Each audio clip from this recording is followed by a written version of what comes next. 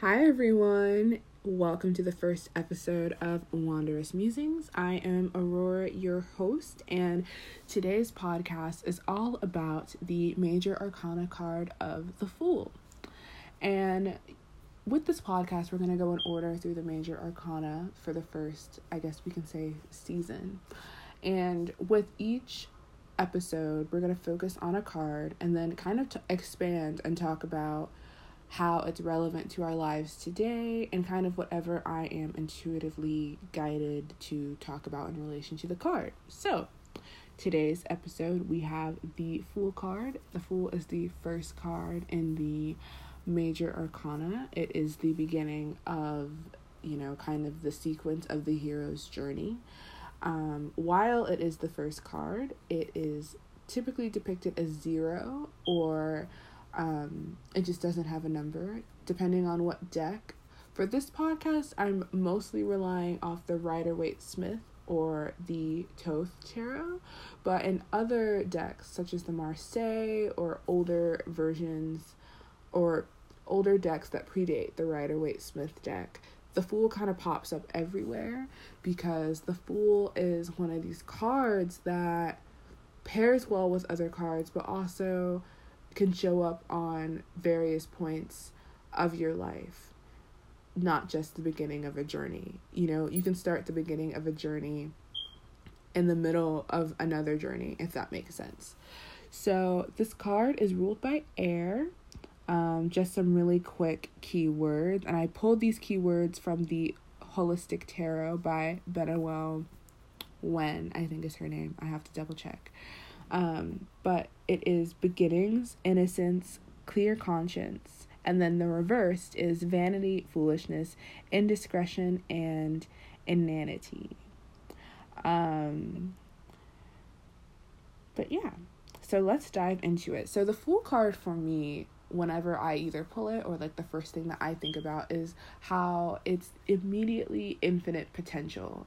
And if you are familiar with, the hero's journey, to me, this seems very much like Frodo in the beginning of Lord of the Rings, Harry in the beginning of Harry Potter.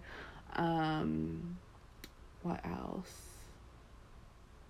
I use those two just because I really like those two franchises. But just pick any kind of, we're off. Oh, Dorothy and the Wizard of Oz, You're just full of potential. You have this deep power within yourself, but you haven't really manifested anything about it in like the physical plane that kind of validates like, oh, this person is pretty powerful, if that makes sense. And so you're super excited. You're like, oh, an opportunity for something new. Let's go. Let's do it. And you're not exactly weighed down by fear or other people's judgments. You're just like, this cool thing, let's go, let's do it. And you're kind of in this balance because you can either fall off the cliff or you can keep going and keep floating and keep, doing all this stuff. And it's interesting because if you're looking at the Rider-Waite, the dude is in his little jester outfit. He has a dog companion with him, which is him being at peace with his more primal animal side. He's not fighting it. He's not trying to tame it. He's just like, let's go. He has his wand, which is funny. I didn't realize this until I was staring really hard at this card, but the stick that he has that ties the bag of his stuff is actually the wand that's in the Magician card, but we'll get to that in a minute. But he has, this cool, awesome, powerful tool, and he doesn't even realize that he just strings his stuff to it, which, speaking of this stuff, he has his baggage, but the baggage is behind him, and it's idly swinging back and forth. It's not having any sway over him. He's not too concerned about it. He's just kind of like, oh, this stuff, I carry it with me, but it's not affecting me. And I think the Fool is a really great place to start when we're seeking new beginnings and new situations. Like if we just want to change, if we're just embarking on something, you're totally innocent. You're without guilt. So innocence isn't exactly just, without quote unquote sin or without this or without that. It's just you're so comfy with yourself. It's kind of like a child, children make mistakes or they are mischievous, but they're unapologetic about who they are. And, sorry, I am coming down with something, but I really wanted to record this. But going back to the Fool card, being either not listed or the 0, if you look at numerology, the 0 is, there's no difference between possibility and reality. 0 is the total emptiness of hopes and fears, and the Fool expects nothing, he plans nothing, and he responds instantly to the situation. And he doesn't just act out of fear. It's normally the first thing that comes up. He's like, oh, this is how I'm going to react. So how does that translate to us now? Like, what can we gain from this? A lot of us are embarking on new journeys, on new points of our lives. A lot of us are in new transitional phases. So really think about how can we go into these new phases. Especially this week, we have the summer solstice.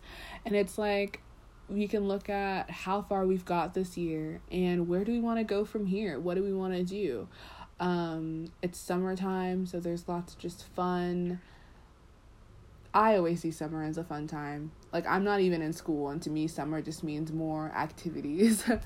But how can we approach that, but also plan for whatever it is that we want to do this year still, if we haven't done it, or if we're making a major change? And this doesn't even have to deal with summer. This can be just everyday life. How are we approaching our lives? Are we being bogged down by other people?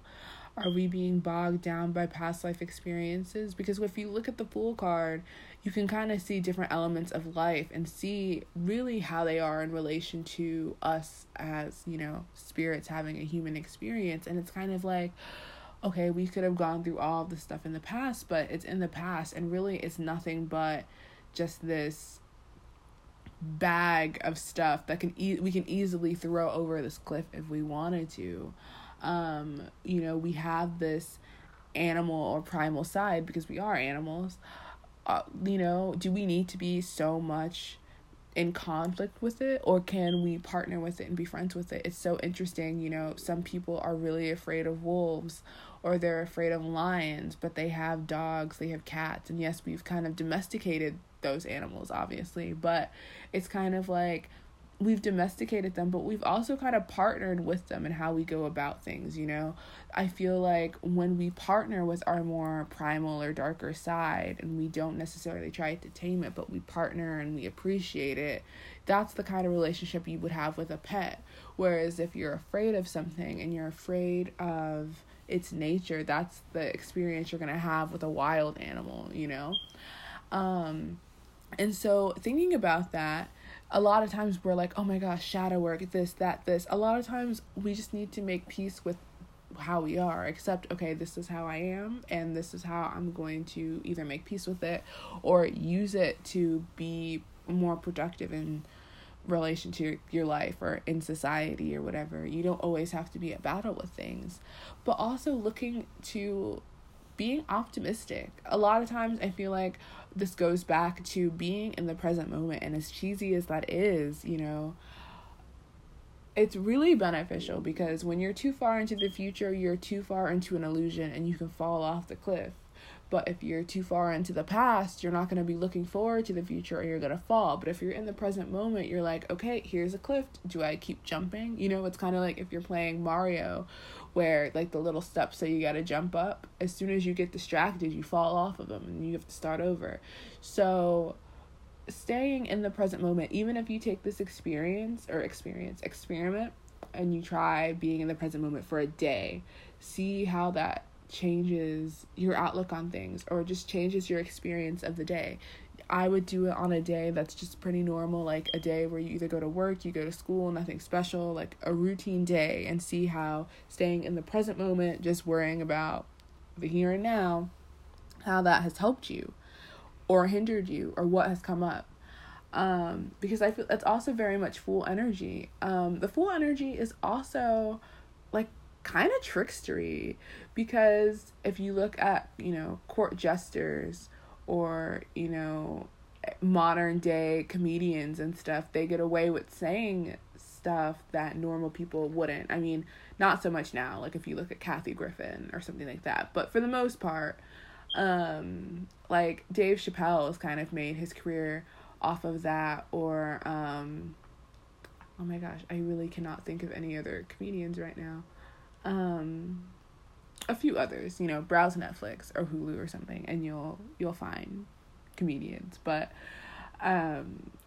they say stuff that isn't politically correct, or they'll say stuff that deep down a lot of people are thinking, or a newspaper might not be able to write a headline with that in it, but these comedians could kind of say like, oh, hey, this politician, they're like a little wacky, or this policy or this thing that I see in the world, that's kind of lame, like, and it's kind of the same thing with like back in the day when kings and queens and stuff, they were able to tell the king things that anybody else would be beheaded for, but it's about how they present the information. And so I call that trickster energy, because a lot of times we are kind of called to be going on these journeys, and it's like, oh, here's the promise of this, but you have to go through all this stuff to get it. And I think that's so interesting. If you have read the book The Alchemist, which I highly recommend, the shepherd boy in the beginning, he comes across this king, and the king is like, oh, you're gonna find your treasure in Egypt, like you gotta go to Egypt. And the whole book kind of follows this kid on his quest to Egypt and all the stuff that ensues. And so, the fool, he's one, smarter than he looks, and two, sometimes he knows it and sometimes he doesn't. So think about yourself. Are you smarter than you look? What do you know deep down that you don't act upon? Or what keeps you from just being your true authentic self? If there's one card one word that I would say for the fool, the fool is authentic. He doesn't really care about any outside influences, and sometimes that's really helpful. A lot of times we're searching for the answers. We're searching for astrology or tarot or this person, that person, this book, that book. But we have the answers inside. And it's a fine line, again, that cliff imagery, it's a fine line between arrogance and being pompous and being irresponsible and being wise and being able to listen to yourself and being able to guide yourself. And that's the fine line that the fool walks. One faulty move and he can fall off the cliff. And it's the same with us. Our intuition will lead us somewhere, but if we're not in tune enough to listen to that intuition, it's going to lead us off the cliff. So really think about that this week. Think about just where you are in your life right now. What new journeys are you going off of? And think about how you can be so in tune with yourself that nothing is going to sway you off the cliff.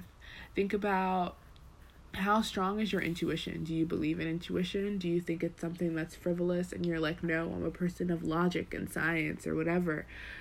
But then think about why that is. What got you there? What influenced you? Think about, is falling off the cliff the worst thing? Or will that just lead to another option, another adventure? Are we living our life so much where we're thinking we're the fool, we're loosey-goosey, we're this free spirit, but really we're living so much in fear that we're going to fall off the cliff anyway, because we're just one step away from not being able to keep up with the facade. And also think about, what facades are you keeping up? What's keeping you from flying your freak flag high? So that is kind of the first introductory episode. As we keep going through the major arcana, I definitely want to expand on certain things, but that is what kind of came through for the Fool. And I think it's fitting because the Fool is the seeker. He asks questions. He's following his bliss, you know. So I present these questions to you. Use them as you will. Maybe do a journaling session or record some voice memos on your phone or something like that. And I will see you guys next week. Next week, we will be talking about the Magician. So have a great day, everyone. Thanks for listening.